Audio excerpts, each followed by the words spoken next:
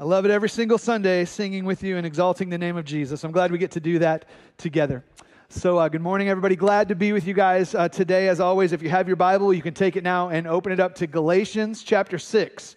Galatians chapter 6 is where we're going to be today.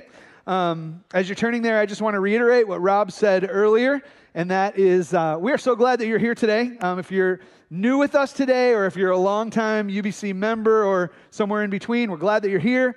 If you are in this room with us or listening online or over in the overflow area, we are glad that you are here. And let me just say this, whether you're a committed Christian, a total skeptic towards Christianity, or maybe starting to seek what is true, I just want to say to you as well, we're really glad that you're here. So thank you for joining us today. I want to start out today by asking you a question, and this question is this. Have you ever been in the gym and seen somebody? Actually, I just started out that question saying, have you ever been in the gym? And some people are like, no. All right? All right. Have you ever been in the gym and you've seen somebody put too much weight on some machine or some bar and they tried to lift it, but then they couldn't do it? Right? Those moments are hilarious. Maybe you've been that person. I have to say, I have been that guy. Years ago, I was in the gym one day and, I'm working out and I'm feeling pretty good. And I start to try to max out my bench press. I'm like, all right, I'm going for it today. And I put so much weight on and I go to try to lift it and I get it like a few inches up. And then all of a sudden I couldn't like lift it all the way. And boom, the bar comes back on my chest. And guys, I'm literally in there in the gym just looking around like, who's seeing this? Right? Is anybody seeing this? Because I need a little help right now. And this big guy walks over, and he's all Hulk Hogan, and he's like, been there, brother. And he just like sticks out one little finger and just like, whoo, lifts my weight, right? So yeah, it was my fault for putting too much weight on the bar for sure. But here's the thing. If someone didn't come help me, I was totally stuck there, right? I needed someone to come help and bear my burden. Now today, we're going to look at Galatians chapter 6, which teaches us about bearing one another's burdens. You might have heard that phrase before, we need to bear one another's burdens. I'm sure you have. Most of the time, we probably think of bearing one another's burdens as just kind of this call for one Christian to help another person out when they're in need, kind of in general. But here's the thing. What I want you to see today is that in Galatians, bearing burdens is not just kind of used in reference to helping each other through struggles in general. Bearing one another's burdens is actually used in reference to helping each other deal with sin in particular. You're joining us today on our third week of this sermon series called Connected. And today we're going to be talking about helping each other bear the burden of sin. In this sermon series, we've really been emphasizing our belief in the importance of Christian relationships, right? We have said that we don't want to be people who just go to church religiously. We want to be a people who are the church relationally, because we've said everyone needs someone who's helping them wholeheartedly follow Jesus, and we believe that we do that better together than we do apart. So let's recap what we've covered in our sermon series so far. In week 1 of this series, 2 weeks ago, I preached from Ephesians chapter 1 and 2 on how we do church life better together. And we saw how the church is a body, a temple, and a family. And we saw how those realities of the church present God's interdependent design for His people to be connected to one another. So we do church life better together. Last week, we learned about how we grow in Christ better together. Bryson preached on Ephesians chapter 4 last week, which, by the way, kudos to Bryson. First time preaching in our church. Let's give him a little encouragement. Thought he did a great job. Bryson did a great job of presenting to us from Ephesians chapter 4 how the church really helps us show our unity. The church helps us know the Lord. The church helps us walk in truth. And each of those aspects of church life together really aids us in the process of growing to be more like Jesus. And so we do church life better together. We do growth in Christ better together. And that's what we've covered so far. Today, I want to continue to dive deeper into that idea of doing church life better together, of growing in Christ better together. And I want to talk to you today about how we do the fight against sin better together. How we do the fight against sin better together. Because the truth is, we can all admit this right from the start, we all bring sin struggles into this room, right? Every one of us brings a struggle with sin in this room. You may have one sin in your life right now that really kind of stands out above the rest. It's something you're really dealing with. You might have a laundry list of sins. You're like, all right, you may have a long list of things you know you're dealing with. Some of you may have really made a mistake very recently, and it's on your mind. Maybe you really did something last night that, right, you bring it into church this morning and it's really grabbing you in the heart. Maybe some of you have had a long-standing issue with some struggle in your life, some sin. If that's you, let me just say this. You fit right in. Because everybody in this church, like, we are all sinners. There are no perfect people here. In fact, there's a whole lot of imperfect people who by God's grace have met a perfect Savior. And that's our Lord Jesus Christ. We are being changed by Him day by day, moment by moment, year by year. We're being changed by Him. And one of His graces in our life is that He's given us the church to help us fight against our sin together along the way. We do our fight against sin better together. That's what I want to talk to you about today from Galatians chapter 6. We're going to look at verses 1 through 5.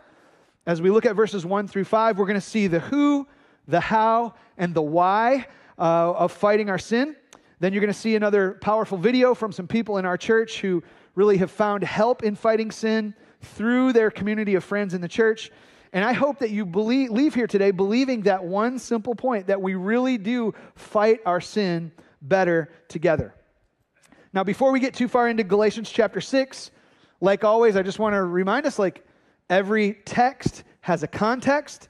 And in order to properly understand and apply a text, we do need to understand the big context of what's going on in that passage of Scripture. So let's remember the context of the book of Galatians. In this letter, the Apostle Paul is writing to the believers in the region of Galatia. He writes to them in the first 2 chapters of his book, of his letter. They are basically about where the gospel came from. He emphasized that the gospel was the message from God, not man. In chapters 3 and 4, he wrote about what the gospel is, that it's the good news that sinners like you and I can be forgiven of our sin through Jesus, not by religious works, not by practicing historic Christian traditions, none of those types of things, but that our forgiveness of our sin comes through faith in Jesus Christ alone. That's chapters 3 and 4. And then when he gets into chapters 5 and 6, he moves from where the gospel came from, he moves from what the gospel is, and he starts to get into how the gospel works. And he starts to talk about how it really gives us freedom in our life. He talks about how it frees us from selfishness into service for others. He talks about how it frees us from life in the flesh. Now we start to have life in the Holy Spirit, right? So that's the context that leads up to chapter 6, our text for today. So with that in mind, let's look at Galatians chapter 6. We're going to start right here in verses 1 and 2, where Paul writes and he says this: "Brothers, if anyone is caught in any transgression, you who are spiritual should restore him in a spirit of gentleness. Keep watch on yourself, lest you too be tempted. Bear one another's burdens, and so fulfill the law of Christ." So right away, I want you to see that he's writing to the church to help them learn how to address issues pertaining to sin. He's writing to them about transgressions. He's dealing with temptations. He's writing to them about how to deal with sin. These are the burdens that he's talking about, burdens of sin. So before we get too far into this message, it's always important to define our terms. And there's a couple key terms that you need to understand here, or else this passage can be easily misinterpreted and misapplied. So Paul, in our text, he talks about transgressions. Transgressions is a key term. We talk about sin in the world. We talk about sin in our own lives. A lot of times people don't necessarily fully grasp sin. In one sense, sin is like a disease. It affects all of mankind and every part of our life. It affects our world. It's brokenness in which we live. That's sin. And then on the other hand, there's a more personal side of sin. Like we commit sins, right? We actually take actions that are an offense to God. And those actions where we step out of line, where we cross over past God's boundaries, that's what the Scripture means when it says transgressions. To transgress means to cross over something or to step past something. So that's what we're talking about with somebody who, transgresses. Imagine like a runner that's running and they need to stay in their lane on the track. Well, if they cross over into somebody else's lane, that can be a problem. Imagine somebody who's hiking in the woods. They've got a path to follow. If they get off the path, it can cause trouble. So to transgress means to cross over a line or to get off track. That's the first term we need to understand. In our text also, Paul uses the word caught. He says, brothers, if any of you is caught in a transgression. Now, when he says caught, what he doesn't mean is he doesn't mean, hey, you got found out, you got caught, like with your hand in the cookie jar, or like with me trying to sneak a couple bites of dinner in before my wife has served it on the table, right? All the men, we understand what it means to get caught that way, right? That's not what Paul's talking about here. What Paul means when he says caught, he means to get caught like in a snare or to be trapped by something or just kind of get entangled. Like a runner who gets out of his lane, bumps into other people, and before you know it, you've got a little people entanglement, maybe even a crash. Like a hiker who goes off trail, decides he wants to go exploring, but gets caught in like thorns and thickets and things like that. That's what he means. So Paul, when he talks about being caught, Paul certainly isn't speaking about people who got found out in their sin, all right? And definitely isn't telling us as Christians to be people who are trying to catch others in their sin, right? We're not the sin police. We're not out on witch hunts. Paul is saying, people who are caught in sin, they have crossed the line of sin, and now they find themselves entangled and stuck in their mess, all right? And what they need is they need help getting out of that trap. So with that in mind, let's talk about our first point. Let's talk about the who of fighting sin. You know who the who is of fighting sin? It's all of us. The who of fighting sin is all of us. In our passage, we're going to see that we are to help each other out through our sin issues. It's going to become very obvious to us as we look at these verses. Look at verse 1. Verse 1 says, brothers, if anyone is caught in any transgression, you who are spiritual should restore him. Know how it starts out by saying brothers, right? So Paul is saying, hey, fellow believers, brothers in Christ, people who are part of the family of God, I'm talking to you, right? He's talking to them when it comes to helping people through the entanglements of sin. In fact, he says to them, you who are spiritual should help restore one another. So when he says you who are spiritual, let me just make clear that we all understand what that means.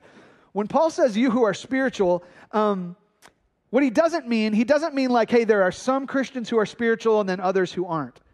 What he means is those of you who have the Holy Spirit are to help each other out. Remember, he's in Galatians 6, but coming right out of Galatians 5, Paul had just been writing to them about this whole idea of life in the Holy Spirit, fruit of the Spirit versus a lifestyle of the flesh. And now he's saying, look, you who have the Holy Spirit, you who are spiritual in that sense, then you are the ones who are to help restore somebody when they are caught in a transgression. So who does this? We do. That's the us. That's why he says what he does in verse 2. In verse 2, he says, bear one another's burdens and so fulfill the law of Christ. Right? That one another language, that's not individualistic language. That's not just kind of, hey, deal with your sin personally, keep it to yourself. No, he's saying, look, when it comes to your sin, this is a group project. This is together language. It's like teamwork, right? Striving together. Paul tells us to, with one another, bear each other's burdens. So the word burden there, again, like I mentioned before, it's like a heavy weight that you can't lift on your own. It's difficult to carry. You need assistance. It's like me being trapped underneath the weights of the barbell, right? You need someone to come help bear the burden and get you out from it. So church family, we are called to help each other bear the burdens of sin.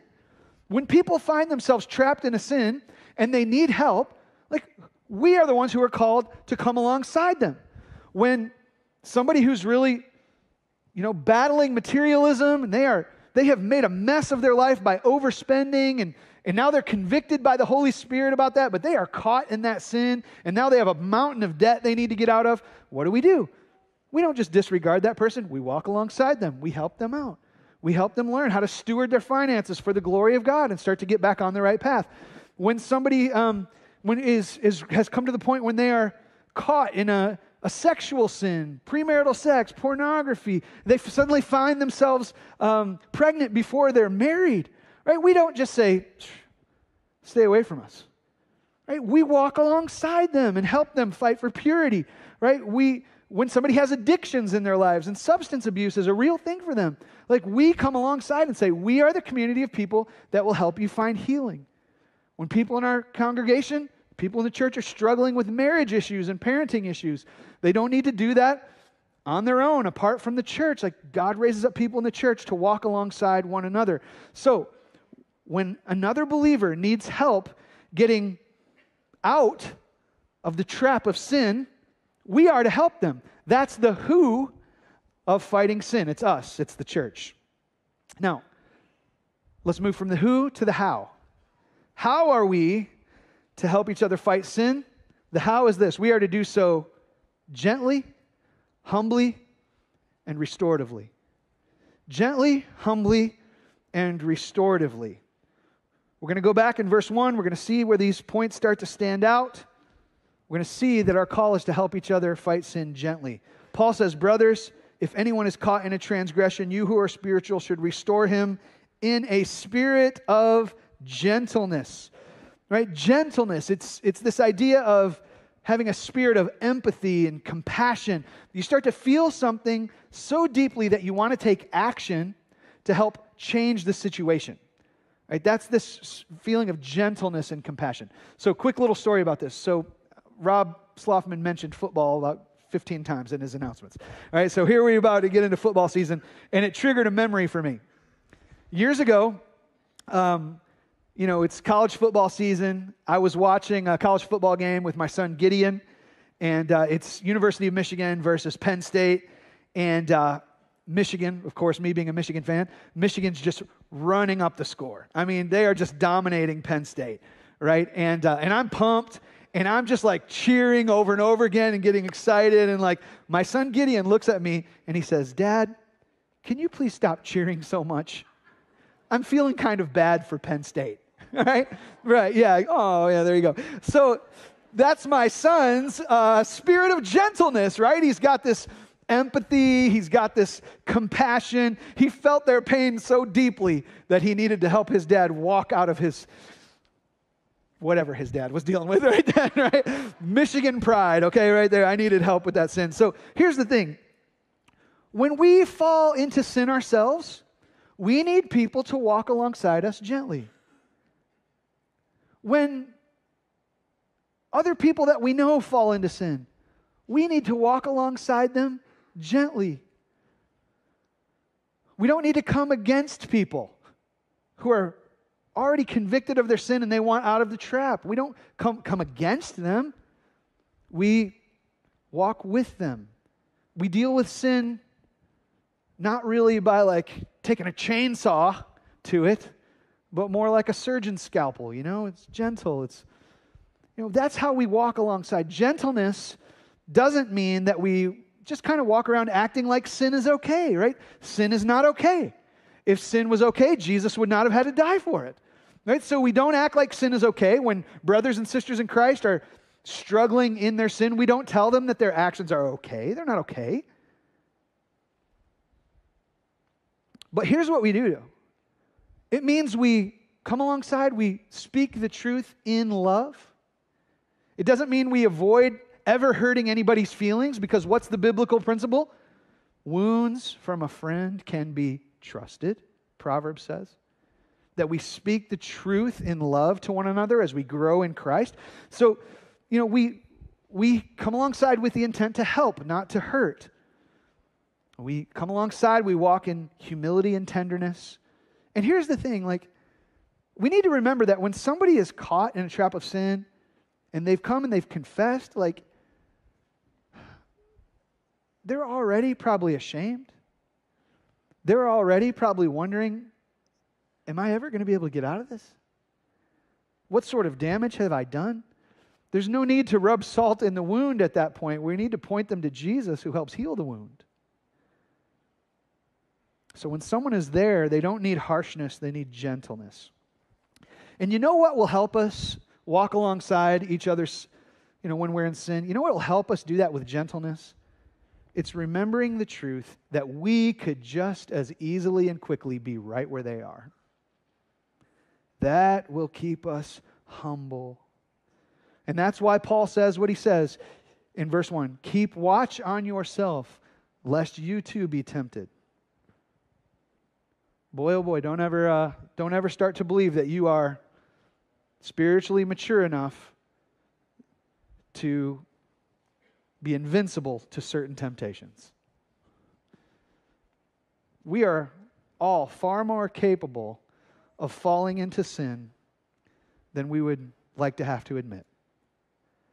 We can get off track just as easily as anybody else in our church. That's why Paul would write to the Corinthian church in 2 Corinthians 10:12, and he says, let he who thinks he stands take heed, lest he what? Fall.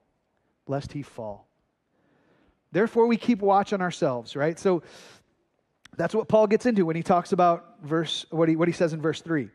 In verse 3, he says, for if anyone thinks he is something when he is nothing, he deceives himself, right? So Paul is calling the church to walk alongside each other in the fight of sin. He says, I want you to walk humbly.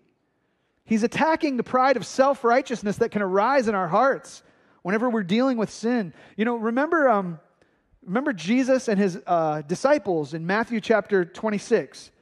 Jesus was about to be crucified, right? And he tells his disciples, he says, you know what? Some of you, there's one of you here who's going to betray me. And what does Peter do? He stands and he says, Lord, even if all these others deny you, I never will. And before the rooster crows the next morning, Peter does it 3 times, right? Peter has become overconfident and self-righteous in that way.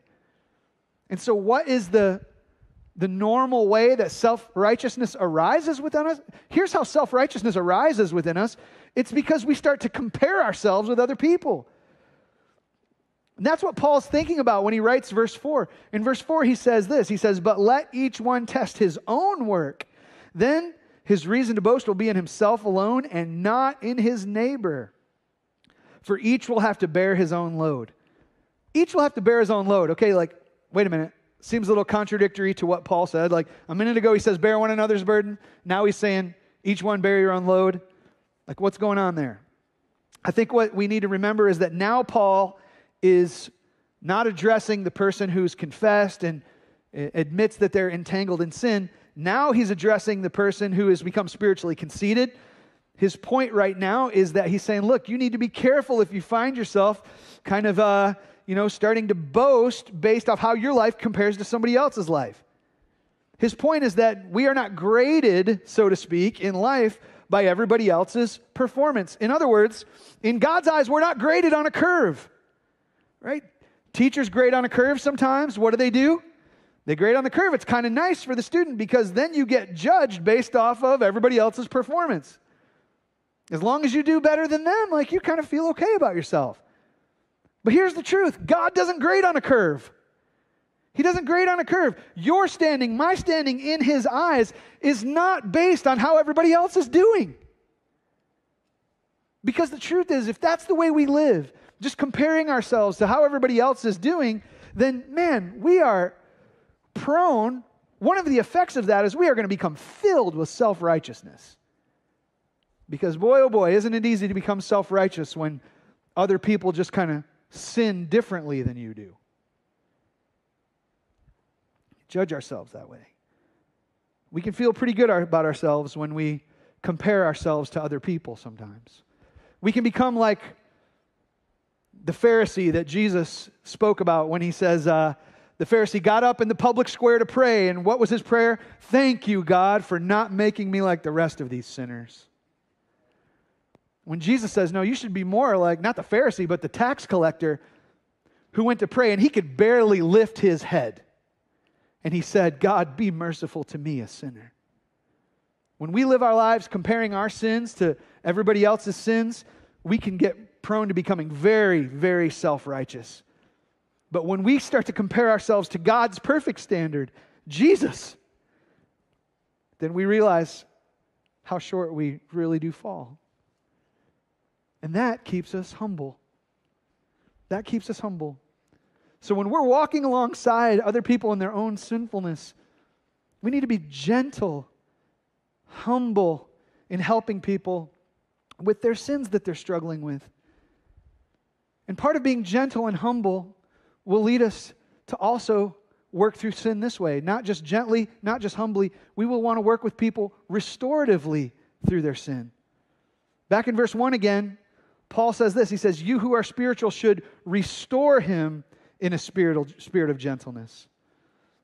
So to restore someone means to help someone who is broken find healing and wholeness again, right? It means to take what is broken and help it like improve and correct and become in a healed and whole place. So the point, guys, is this.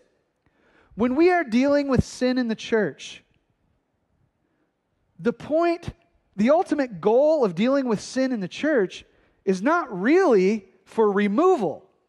It's for restoration. Dealing with sin in the church, sometimes we have to practice church discipline. Sometimes we do have to remove a sinful brother or sister from among us. But that's not our first target. That's not our ideal target. That's not why we hold each other accountable and sometimes have to walk through the process of church discipline. It's because ideally we want to see people restored, not removed. We who are spiritual, those of us who have the Holy Spirit, we walk through this with somebody in a spirit of gentleness, shooting for restoration, healing from brokenness. Anybody in this room ever broken a bone? Anybody? Broke a bone? All right, that's like a third of you. Oh, so for me, I remember the first time I ever broke a bone. Guys, I was 4 years old. Guess how I broke my first bone in my life? I was running in church. Oh boy. And in my little conservative Baptist church with all the ushers in the hallway, they tried to tell me my whole life, boy, don't run in church, right? Here I am running in church. Guess what I was doing running in church? I was chasing after a girl. Her name was Becky Cooper. And didn't really work out, so chasing after her, and I ran off a stage and just fell down, broke my leg, right? So people in church, I was broken, right? In that moment, broke my leg. What happened? People in the church had to gather around me, helped me deal with my tears, the foolishness of my own mistake. They ended up having to get me to a doctor. The doctor put me in a cast, ultimately for what? So that I could become healed. Listen, when you are living in the brokenness of sin, you need others to help you heal. James chapter 5, verse 16 says this. Therefore, confess your sins to one another and pray for one another so that you may be healed. There's something healing about finally opening up, confessing sins that you've held on to in your life, the things that you've kept hidden in the closet your whole life. You start to open up and confess. There's something healing about that. There is this sin-killing, bond-breaking, soul-healing work of God that happens when we start to be humble enough to confess our sins and ask trusted brothers and sisters in Christ for help. And when other brothers and sisters in Christ come alongside us and they walk with us and they point us to Jesus and they help us remember the gospel, that our sins are forgiven, that Jesus already knew every one of those sins when He died on the cross, so we don't need to live in guilt and shame. When Jesus is already addressed and paid for, there's something freeing about that for us. People who help us pursue Christian living, there's something healing there. I am so grateful for people in the church body that have helped me through my struggles in life.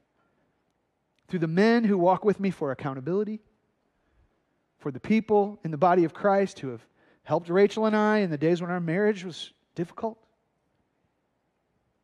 Various struggles all through life. We need the body of Christ to walk with us and help us. When we are broken in sin, God gives us the wonderful gift of the church to help us heal.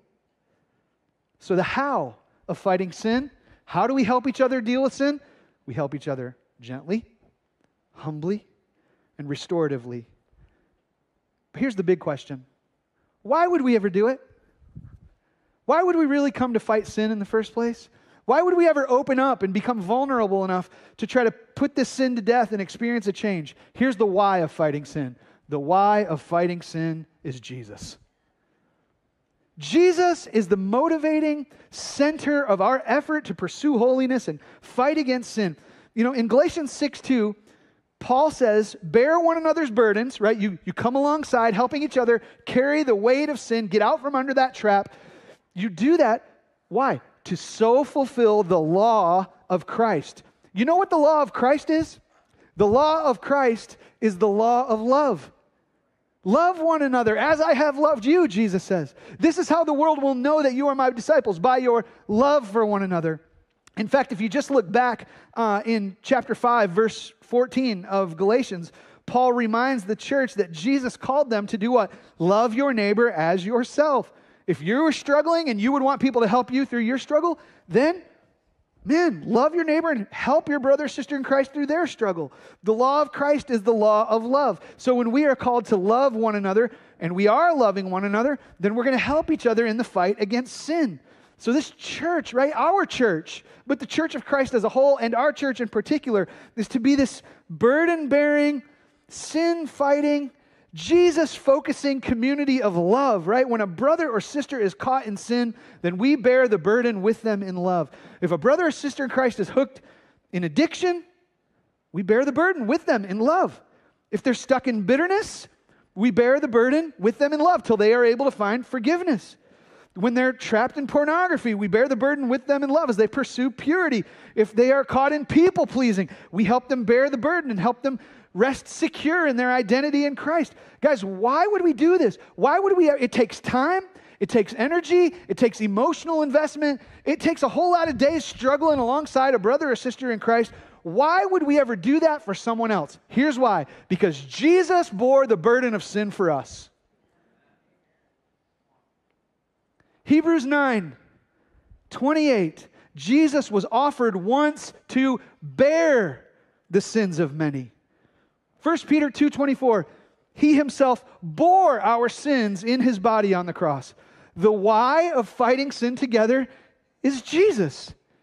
Jesus loved us like that, and now he calls us to love one another as he's loved us, right? The why of fighting sin this way is Jesus. So, guys, today, my prayer, my hope is to use these little 30 to 40 minutes that I have from the stage today to compel you to believe God's word. To believe God's word. One simple point, that we do our fight against sin better together. The who of fighting sin is us. The how of fighting sin, humbly, gently, restoratively. The why of fighting sin, because of Jesus. And let me say this. It's because of Jesus that our fight against sin is not a losing battle. In Christ there is victory. There is victory over sin in Jesus. There is grace when you fail in Jesus. There is power for the fight in Jesus. And there are people fighting with you in the church because of Jesus. We do our fight against sin better together. 2 takeaways for you today. 2 takeaways for you. First one, number one, if you want victory over the sin in your life, first of all, you need Jesus. This is about as simple as it gets. But we're talking about having victory over sin. You know who can't give you victory over sin? You. You have no power to change your own heart. You have no power to open your blind eyes. You have no power to transform yourself from any degree of righteousness to another when it comes to being conformed to being in the image of Jesus. It starts with Jesus working in you. You need a power greater than yourself, but it's not some vague higher power that you make up. You need Jesus Christ in particular. And let me tell you this. You can have him. You can have him. Jesus is yours for the taking. You can invite him into your life at the same time he brings you into his life. And there's this wonderful experience of life in Christ that starts to occur. If you repent of your sin and ask God to forgive you, and you believe in Jesus who died on the cross in your place for your sins, and that God raised him up from the dead 3 days later, overcoming sin in the grave, then that Jesus comes to live within you through the Holy Spirit. And over time, day by day, you'll see change. You'll see transformation. You'll start to see victory. If you want victory over sin, you need Jesus. So if you've never had a moment in your life where you've repented and believed on the Lord Jesus Christ and invited him into your life to be your Savior, that's your first step today. And if you ask him to be into your life, he will come. And he'll change you from the inside out. Second takeaway is this. If you have Jesus, then you have his church. So fight sin with his church. If you have Jesus, then you have his church. So fight sin with his church. Not only do you have Jesus living in you as a Christian, you have the church living with you in community. And the church, I love the church. Thank the Lord for the local church. Thank you, Lord, for the universal church. I am so grateful for the church. The church is such a wonderful gift from the Lord. And part of what he's done in the church is that he has given us brothers in the battle, sisters in the struggle, right? Family in the fight together. And this is one of the benefits of living out your connected identity, right? Is that when you're connected with closely with other brothers or sisters in Christ, when you're connected in community, then loving Jesus and fighting sin, it becomes normal.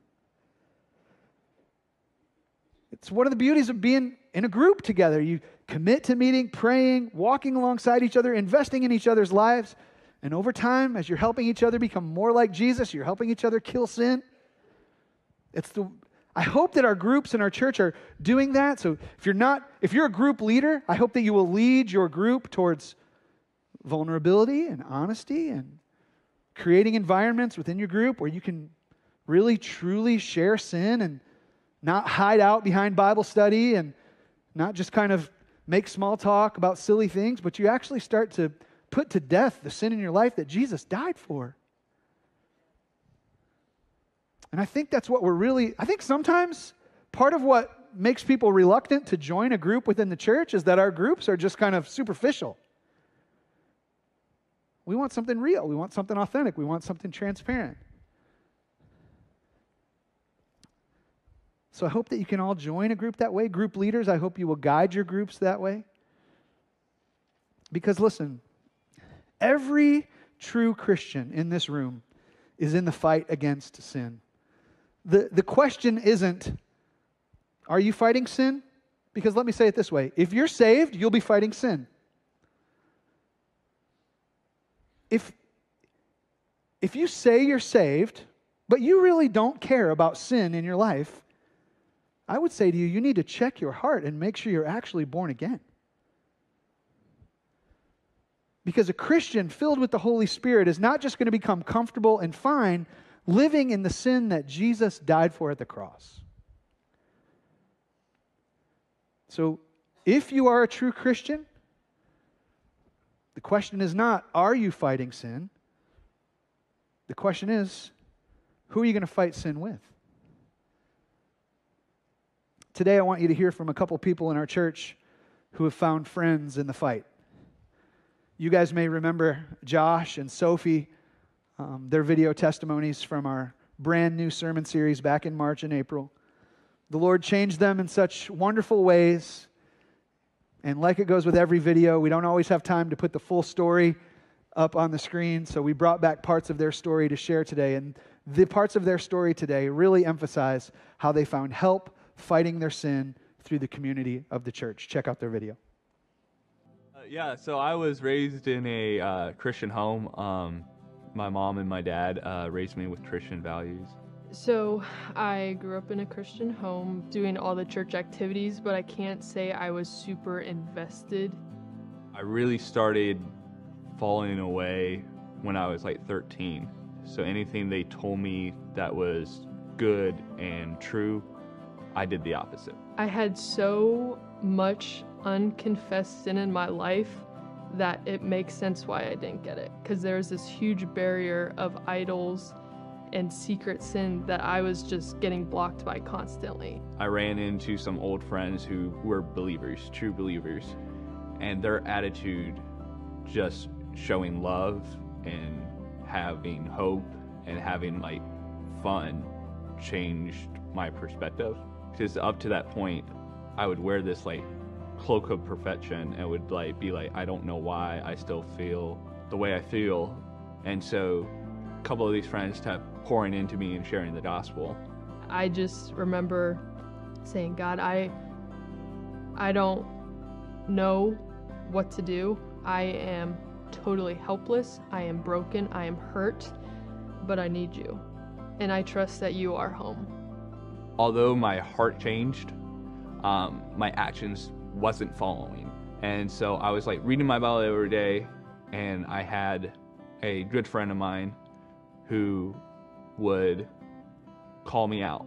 I would get drunk or hungover, and he would be like, well, why are you doing that? Through that whole process, I just started getting more sober, giving one thing up, and then the next thing up, and then the next thing up. And I can remember that joy of like being clean, feeling like God can really change me and change my heart and my outlook on life. Now I am confronted with all my sin that I have never confessed. And it was overwhelming, to say the least. The next day, I call my mom and dad, and all of a sudden, I am overwhelmed, and I just start crying. And I come clean about the way I had been living. And the next day, I'm still wrestling with shame about all that had happened. My dad called me, and he said, Sophie, I do not look at you differently. You are my daughter, and I love you. And I just knew that is God's grace for me through my dad, and that just propelled me forward. That's when it really sank in that I am so loved, and God has shown me grace, will show me grace. I am done trying to do everything on my own. I can't do it alone. I have to have other believers in my life, and I have to be able to bring to light what I keep in the darkness. Through Jesus, it's like me and my parents' relationship is a lot better, which are their authority in my life. And he definitely have given me a stronger group of friends, which is hands down the best. Having that accountability kind of like keeps me on the straight and narrow. I have learned the grace and protection of repentance, between me and the Lord, and then the grace and protection of confession between me and another believer. Satan wants us to think we are alone, and that is so not true. I have found so many people who have the same struggles as me and want to see Christ healing. With the growth group, we all really value the vulnerability we can all bring to the table, and there's healing there. I love how she said that. There's healing there. Confess your sins to one another. Pray for one another so that you can be what? Healed. There's healing there. Guys, Sophie's story, she came to that point where she said, I am so done doing this alone. Josh talked about that joy that comes with confession and getting sin issues out in the open. And guys, I hope that casts a vision for you for what the church can be. Right? You need friends in the fight. That's who you need. You've got Jesus in you, need the church with you. If you're not connected to another believer where you really keep it real and transparent about the honest issues of your life, you need to be. And we want to be a church that helps you take that step. So let me just tell you, next Sunday, at the end of our service, you're going to have a very specific opportunity to respond. We've been talking in this whole series about the importance of being connected. how we do life better together that way. You're going to have an opportunity next week to get connected to a group, to a relationship in our church, and we want to help you take that step. So that opportunity is coming next Sunday. Here's what I want to ask you to do this Sunday. Here's what I want to ask you to do today. I just want you to open up your heart and say, Lord, are you speaking to me about the need to get connected? Are you speaking to me about the need to have a real friend in my life who helps me pursue holiness gently, humbly, restoratively, helping me pursue holiness and deal with my sin? You know, the Lord may be calling some of you to connect in a group or with some fellow believers. Maybe the Lord will call some of you to connect for the first time. You've really lived kind of an isolated Christian life. Now it's time to step into community. Some of you, the Lord may call you to reconnect with a group that you have intentionally disengaged from. But if you're here today and you're feeling this weight of sin, and it feels like a 400-pound weight on your heart that you cannot lift on your own, then you have Jesus and you have the church, and part of the church is to help you bear the burden as you walk toward restoration. So if He's called you connect, do so, because we do better together. We do church life better together. We do growth in Christ better together. And we do our fight against sin better together. Lord, thank you for this opportunity to preach this portion of your word. And Lord, I want to pray right now for the specific people in this room who they are aware in their hearts that things are messy, that they have made mistakes that have, in many ways, not just caused them to have to walk in shame, but mistakes that sometimes end up having effects that hurt other people. Lord, some people today confronted again with the reality that they ought not be walking in the sin that Christ died to pay for on the cross. Lord, none of us want to live our lives in a way that is an affront to the cross. And so, Lord, I pray that you would strengthen our church to get past kind of the safe, comfortable, pleasant cordiality of American suburban life, and that we would embrace the life-giving power of transparently and humbly helping each other pursue holiness.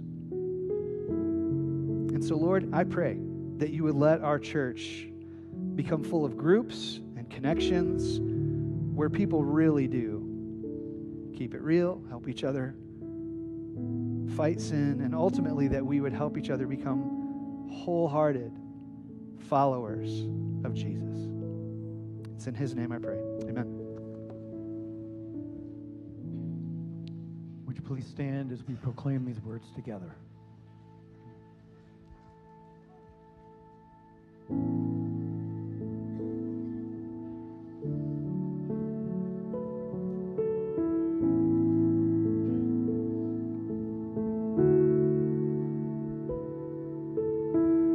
There is no other so sure and steady. My hope is held in your hand. When castles crumble and breath is fleeting, upon this rock I will stand. Upon this rock I will stand. Glory, glory, we have no other King but Jesus, Lord of all. We raise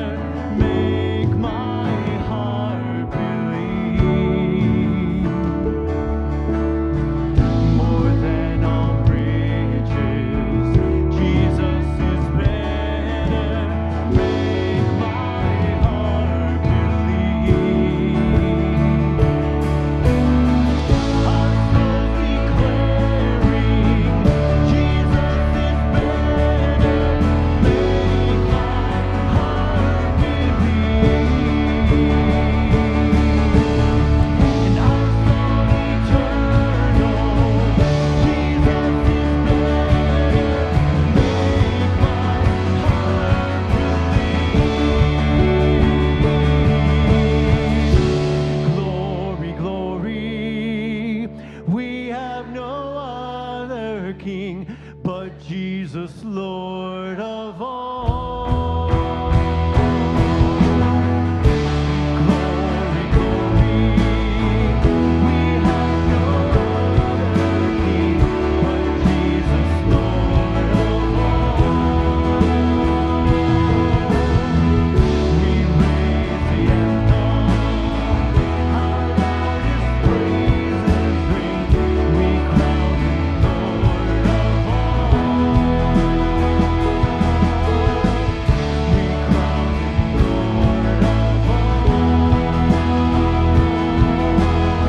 all. We crown Him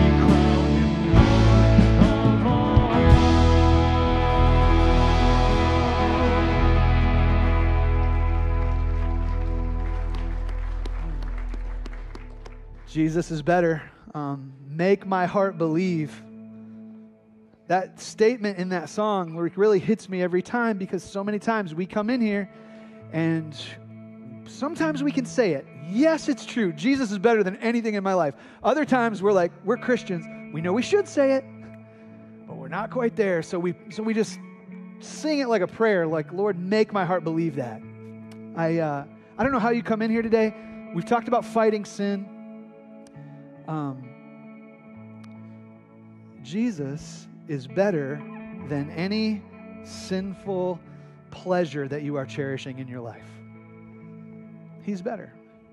I was this past week I was listening to a pastor preach, and he told this story about how he went out and he was in his yard out in the country, and he put his headphones on as he was singing this worship song, and he's just got this moment with him and God out in his yard, and he's singing, he's stomping his feet, his hands are raised, and he's singing out loud out in his house. And suddenly he notices behind him the FedEx truck has pulled up, right? And he goes and he gets this package from the FedEx truck guy, and the guy's like, have a nice day, and just drives off. So this pastor goes in and he's kind of talking with his wife about it. Here's what his wife said to him. He says, I don't know if that FedEx driver believes, but I bet he believes that you believe.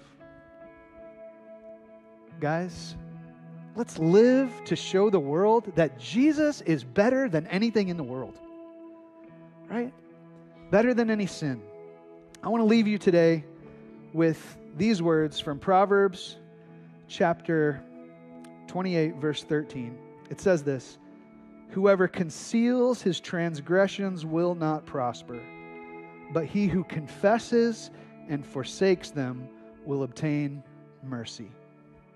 Let's be the community, God's people, where we love each other and love Jesus so much that we create safe communities of family where we love and trust, gently, humbly, restoratively, walking alongside one another, where we can confess our sin and trust Jesus to change us. I hope you're in a group like that. If you're not, you'll have the opportunity to connect after next Sunday service. Until then, have a great week. We'll see you next Sunday.